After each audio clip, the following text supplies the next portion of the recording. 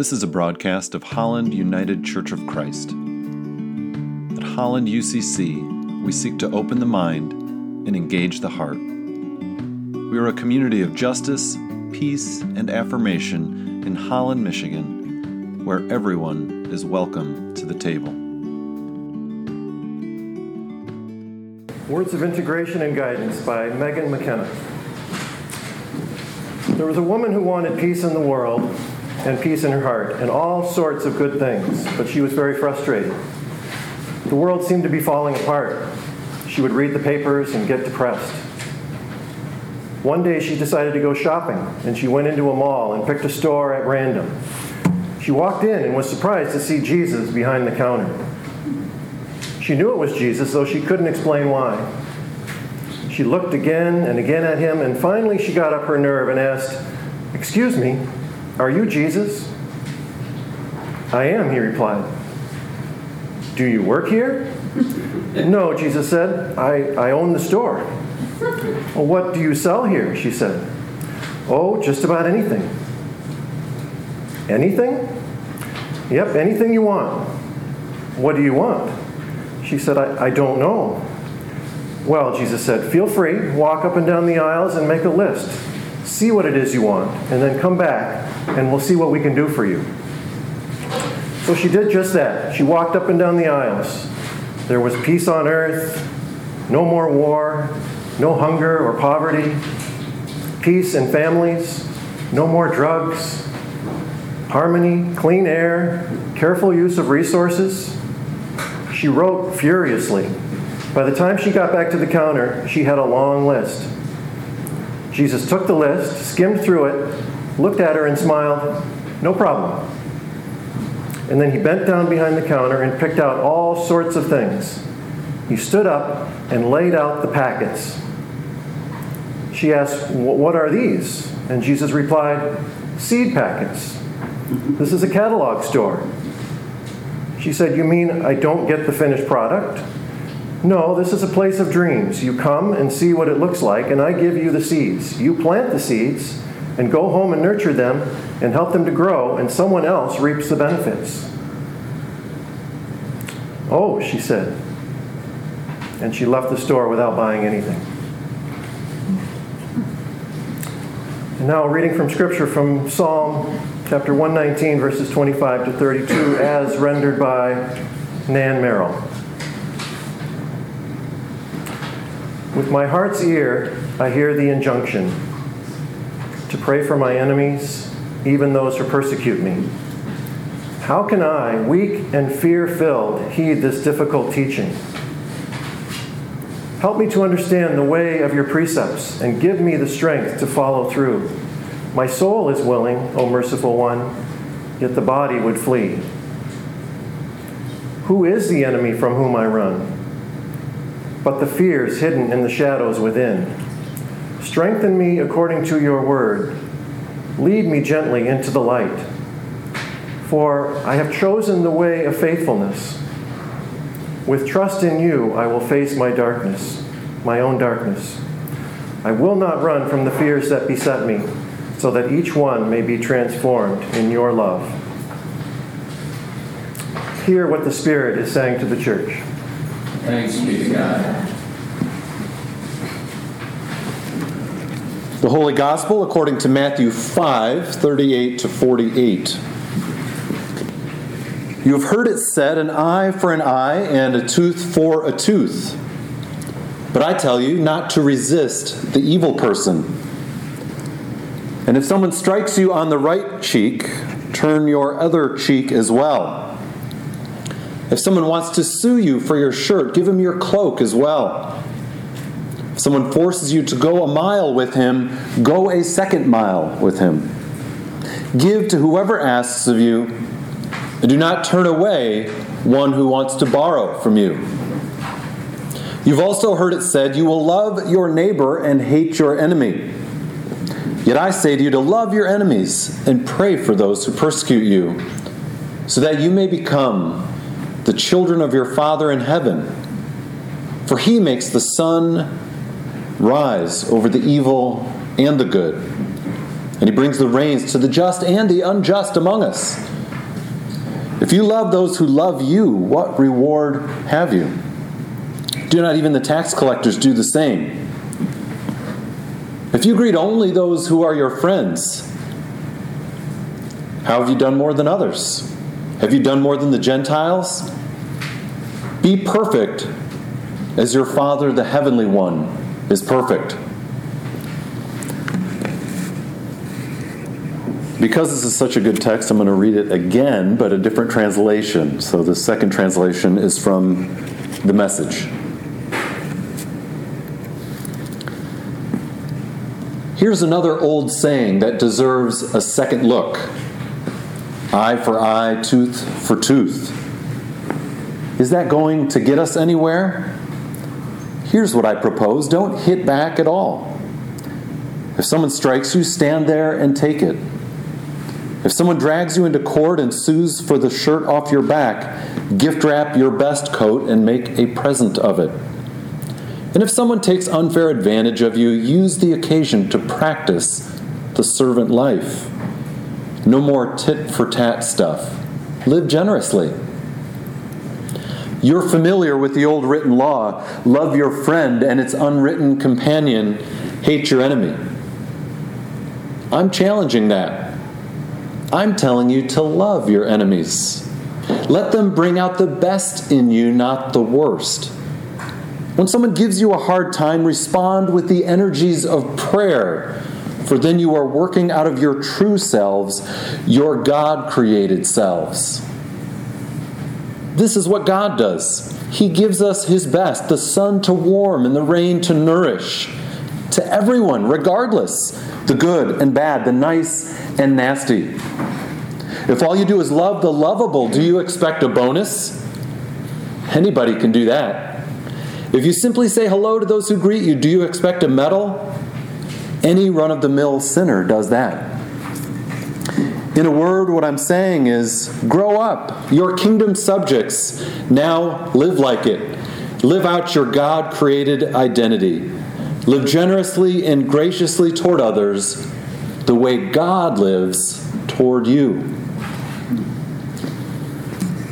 For the Word of God in Scripture, for the Word of God among us, for the Word of God within us. Thanks be to God.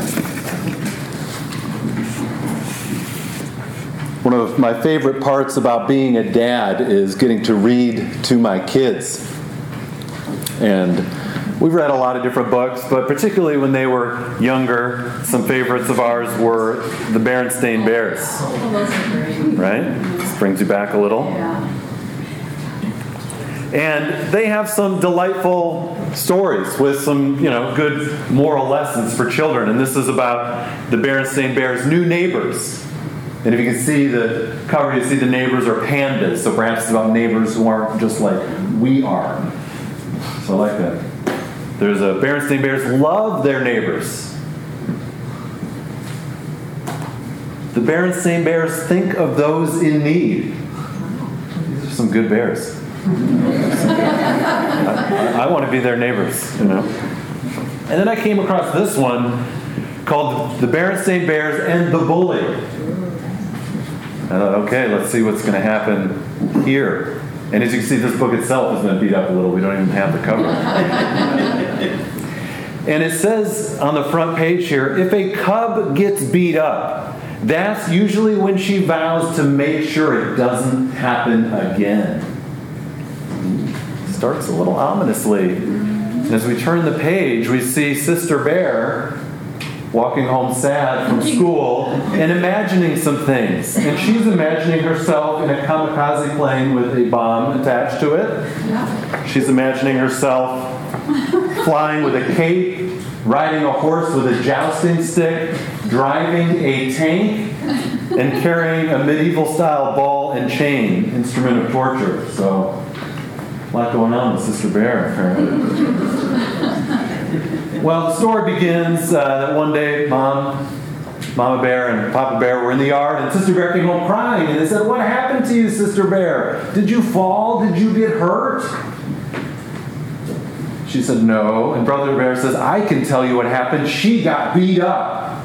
And Sister Bear says, "That's right, I got beat up, and it wasn't for any reason at all." And she starts crying. "Outrageous," roared Papa Bear. "Where's my hat? I'm going over to that playground right now." Mama Bear says, "No, you don't. Settle down. Settle down." First, we have to take care of Sister Bear. And so they look around, and then suddenly they say, "Where's Brother Bear?"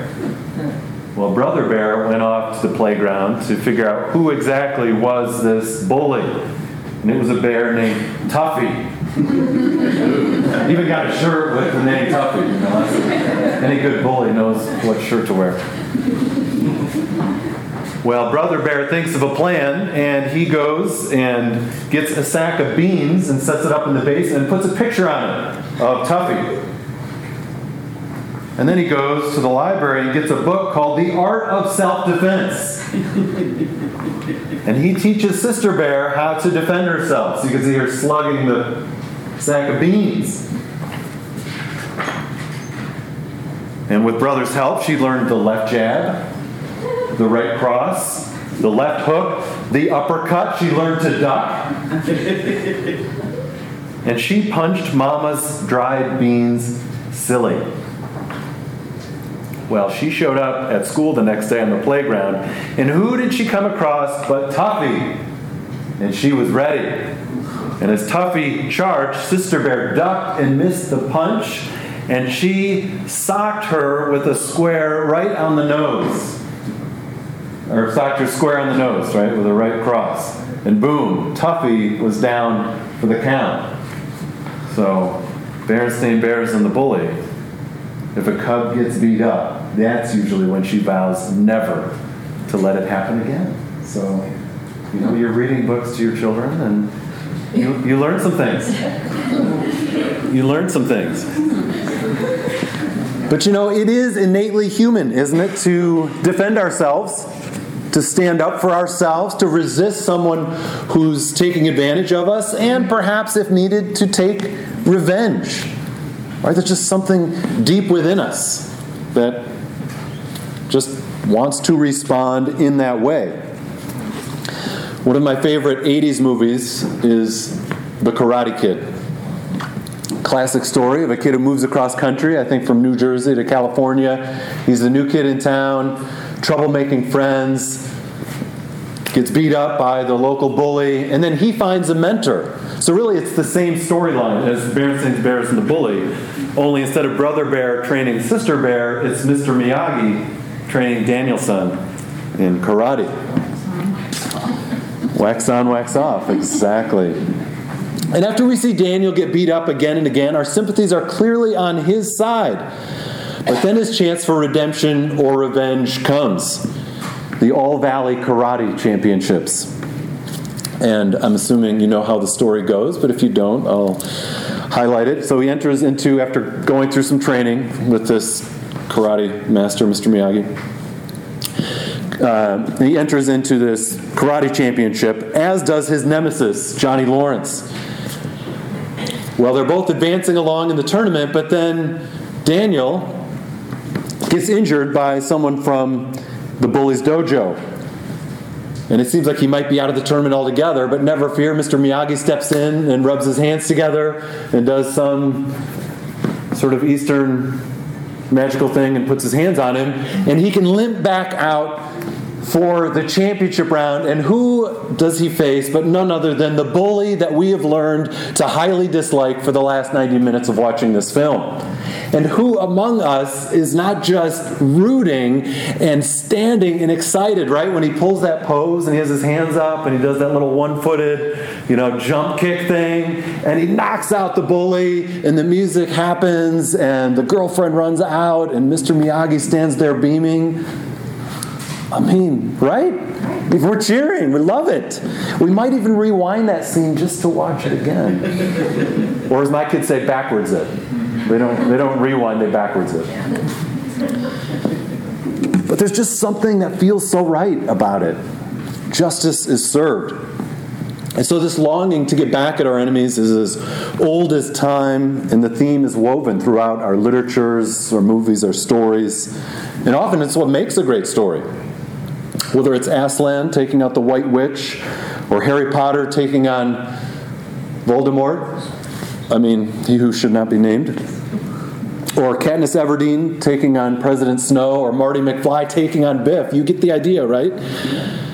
This desire to take revenge, to make things even, to take an eye for an eye and a tooth for a tooth, it's embedded deep within us. And it's even in the stories that we tell to our children. And even better, it's in Scripture. So it's even biblical. So it's also got that going for it. Leviticus 24, 19 to 20 says, if anyone injures his neighbor, whatever he has done must be done to him. Fracture for fracture. So I guess if you break someone's arm, you get your arm broken. Eye for eye, tooth for tooth. As he has injured the other, so he is to be injured. And this even includes death. Verse 17 says, if anyone takes the life of a human being, he must be put to death. And there's an element of justice here that seems fair. You hurt someone, you should pay for that. It's how our justice system is set up in large part. And few would argue with that. So what in the world is Jesus talking about? What is he talking about? He says, you've heard it said, an eye for an eye and a tooth for a tooth, but I tell you not to resist the evil person. And if someone strikes you on the right cheek, turn your other cheek as well. If someone wants to sue you for your shirt, give him your cloak as well. And we can imagine his audience hearing this, listening to this, and wondering, Jesus, what are you going on about here? What are you talking about?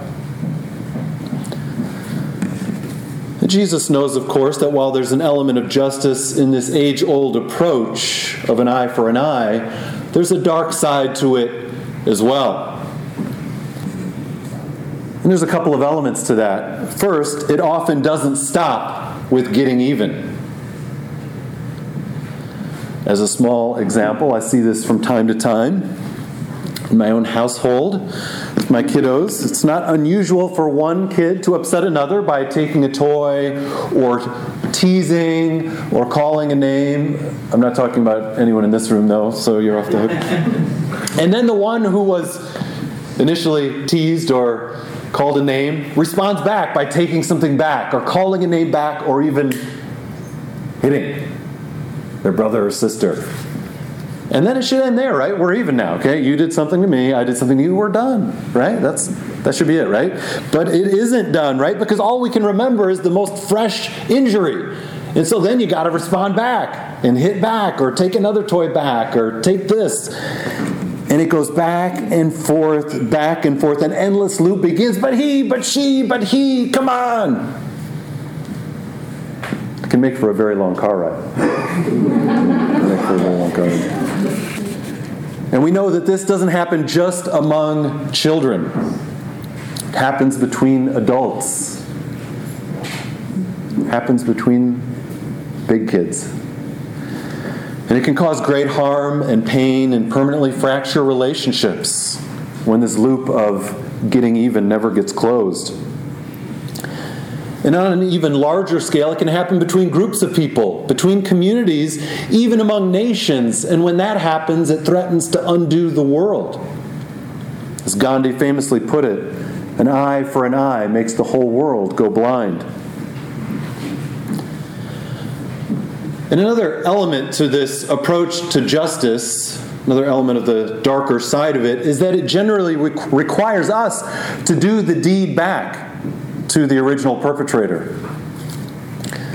So if we follow the Levitical model, which says if anyone takes the life of a human being, he must be put to death, it now requires us or someone on our behalf to kill that person. And so the deed happened not only the original time, but we have to do that deed again. And so it multiplies the evil that we see in the world. And sometimes we have the idea that if we can just take out the bad guys, that we'll rid the world of evil. And we've heard this rhetoric used in our own national defense efforts. But if the way that we're ridding the world of evil is by doing the same things that the people we're seeking to do away with are doing, then you could argue that we aren't actually ridding the world of evil. Perhaps we're in danger of becoming the evil ourselves. We are now doing some of the same things that we profess to detest. And this approach of an eye for an eye doesn't require a change of heart, does it? You could just stand there and say, you did this to me, and now I'm going to do this to you. But Jesus is calling us deeper. What's happening in here? He's asking. And he says, in God's kingdom, the ends do not justify the means. If peace is our goal and reconciliation, then as many Buddhist teachers note, peace must be expressed on each step along the way, or we will never arrive. We'll never arrive at a destination that resembles anything like peace.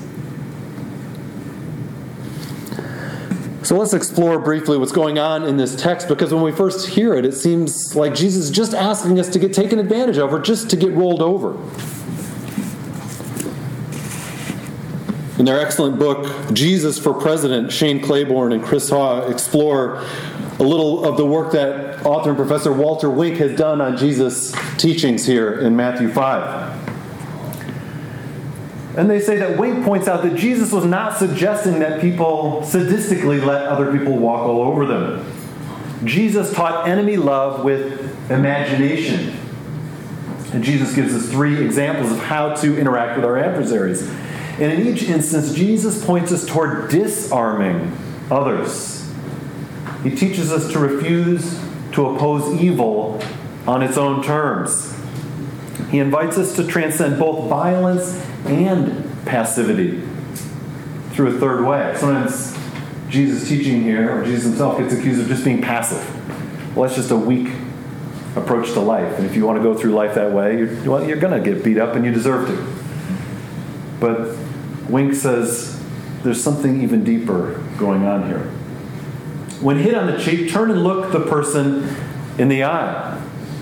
In the orderly Jewish culture, a person would hit someone only with the right hand. And if you would hit someone with the left hand, you could be banished from the community for up to 10 days. And so if you're hitting someone with the right hand, and as Jesus specifies, if someone strikes you on the right cheek, how do you reach the right cheek of someone with your right hand? With a back slap, right? With a back slap. So that appears to be the kind of strike that Jesus is referring to. And this is the kind of blow that an abusive husband might do against his spouse, or that a master would do to his slave. In other words, it's the kind of act that is meant toward an inferior. It's not a blow among equals. But by turning the other cheek, the person makes the abuser look them in the eye. And the abuser can now only hit them with the fist as an equal. And so by turning the other cheek, you are saying, I am a human being made in the image of God, and you cannot destroy that. So Jesus seems to be saying, make sure the person looks into your eyes and sees your sacred humanity, and it will be increasingly more difficult for that person to continue hurting you. That's the first example. Second example, when someone drags you before the court to sue for the coat off your back, take off all your clothes and hand them over, exposing the sickness of their greed. Now, it was generally the case that only the poor were subject to this kind of abuse. But the poor person who didn't have anything, what could they be sued for? Literally the coat off their back, because that's all they owned. And so this wasn't that unusual. That happened to peasants who had lost everything, to wealthy landlords and tax collectors. And so here Jesus is telling folks in this impoverished condition who have nothing but the clothes on their backs to strip naked and expose the greed of the person who is demanding that of them. Nakedness was taboo for Jewish people. But the shame fell less on the person who was naked than on the person who was causing the nakedness and looking upon it. And so it's a brilliant suggestion Jesus has. And it's a way of saying, you want my coat, you can have it. You can even have my undies. But you can't take my soul. You can't take my dignity. And the third example, when someone makes you walk a mile with them, go with them another mile. And this one perhaps you've heard more about, or perhaps you've heard all of these suggestions, but in the ancient Roman world, Roman soldiers didn't have tanks or Humvees to carry their gear around, and it was not unusual for them to conscript a civilian to carry a pack with them. In military code, said they can do that for a mile, but no further. And Jesus says, if someone asks you to do that, don't do it begrudgingly.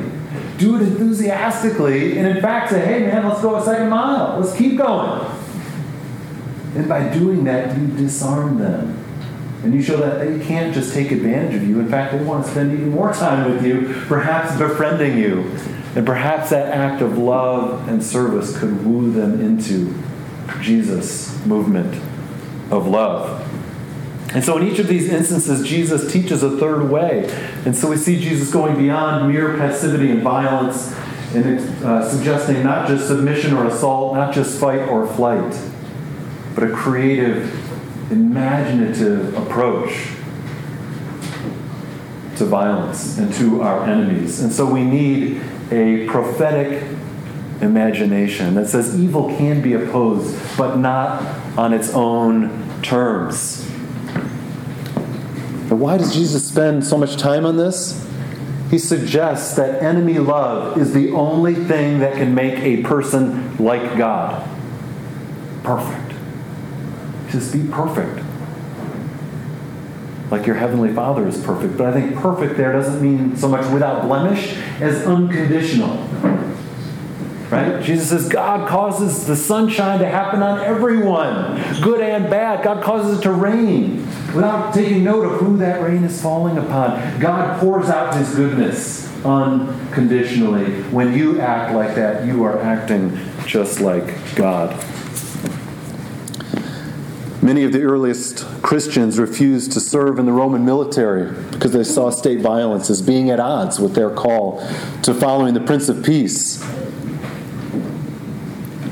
They said, we can't do this because of the teachings and the examples of Jesus. And Jesus says and invites us to do this because this is what God is like. So how do we creatively use prophetic imagination today? The story is told by John Deere, not the tractor maker, but the Catholic priest and activist, so D-E-A-R.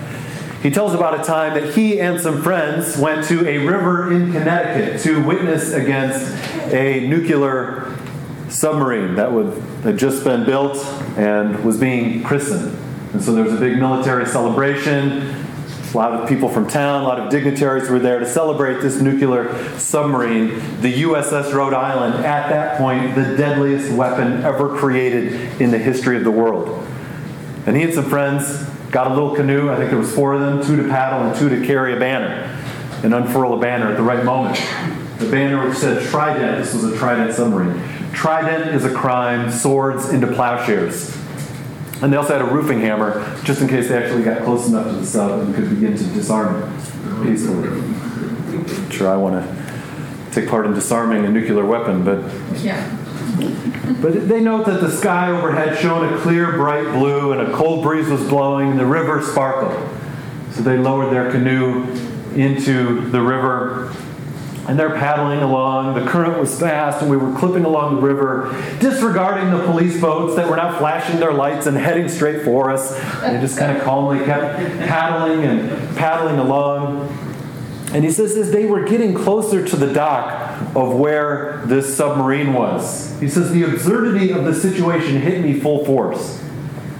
Not the absurdity of being in this little canoe approaching a nuclear weapon, and not the absurdity of friends who were also protesting outside the entrance on land to this ceremony. He says, no, the full-scale monstrous absurdity, the total lunacy of the Trident submarine itself.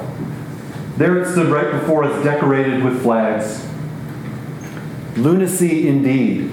Why do we need such weapons? What has happened to us as a people that we continue to build them? what must God think as we celebrate these instruments of death? He says, such thoughts ran through my mind as I shook my head in disbelief.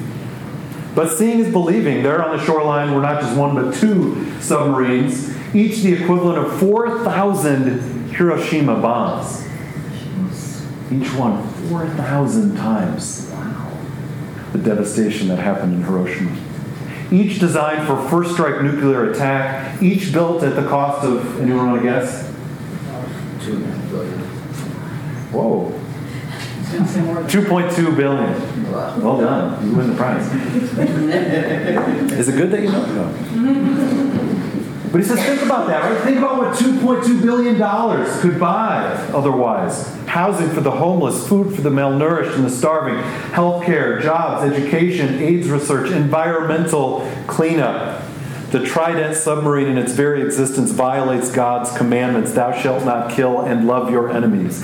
It also violates international law, prohibiting the construction and use of weapons of mass destruction. And yet here they are, and we continue to build more to reach a fleet, and I'm sure we've reached this by now, of 19 of these Trident submarines. So they're paddling along, and they get close enough to unfurl their banner. And the crowd on the shore is kind of looking at these guys in their little canoe, right next to this huge submarine. And they've got this banner unfurled that says, Trident is a crime. What was the second part? Swords into plowshares, because you listen to. Swords into plowshares.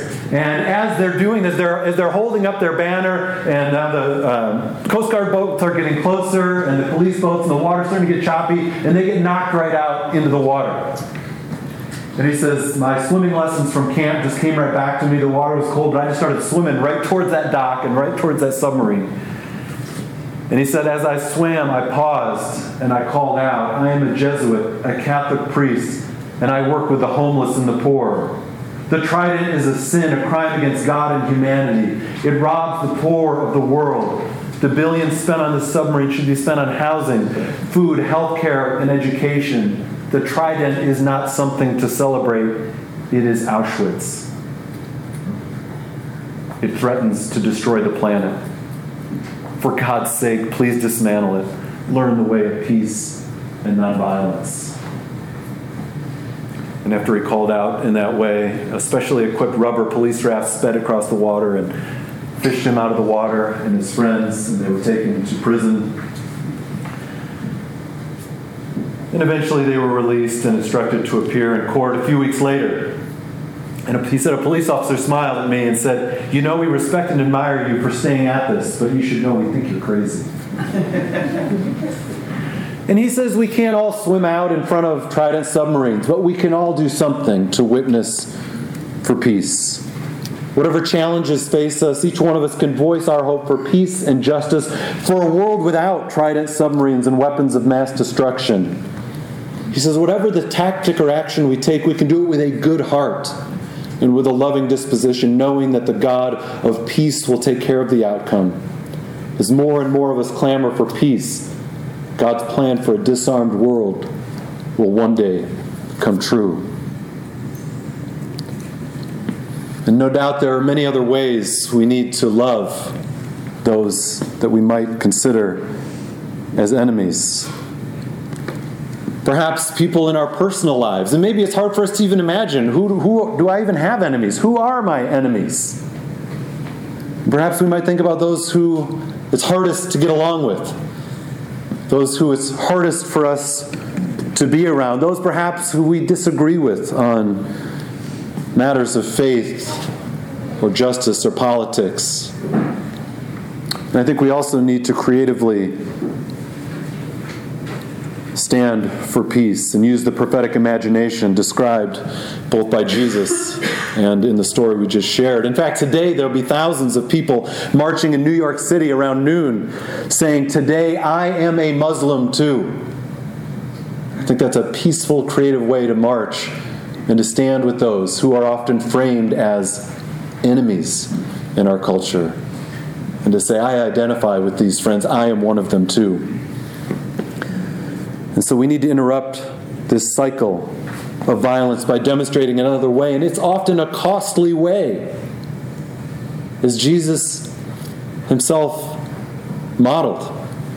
It's not like people say, oh, you're doing this peacefully. You're doing this nonviolently. Let me now reciprocate. Right? That may happen.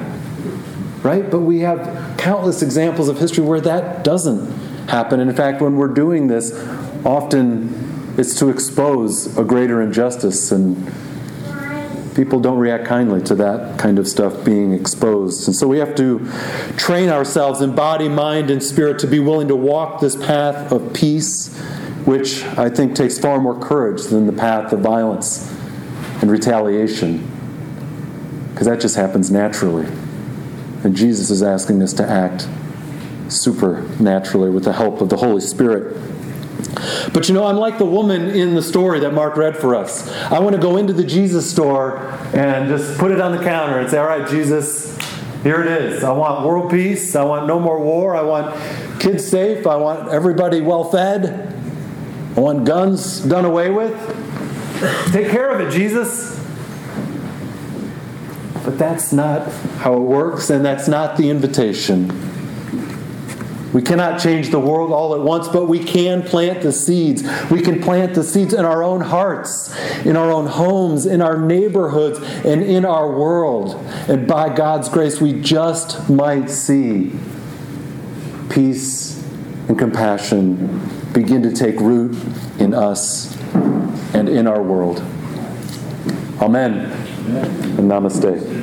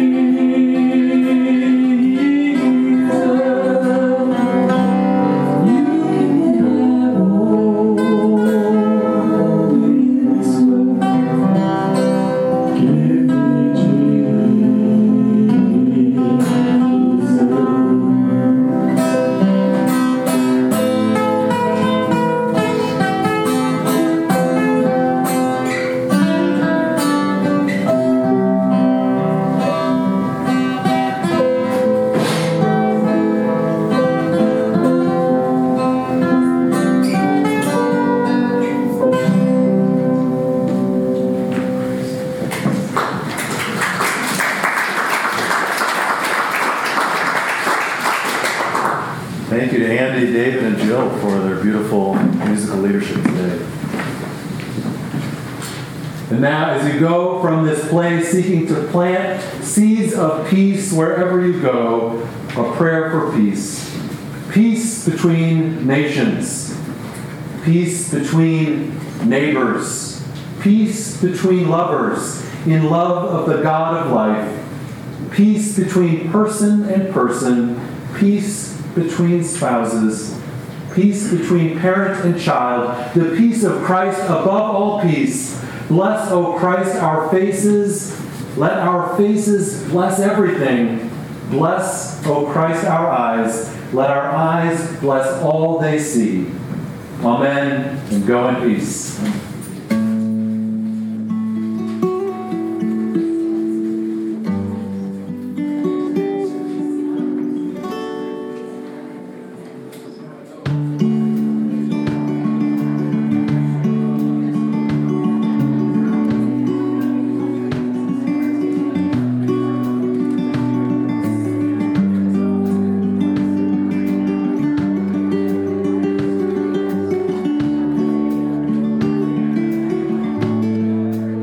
You are invited to join us for worship on Sunday mornings at 10 a.m. at the Holland Area Arts Council in downtown Holland.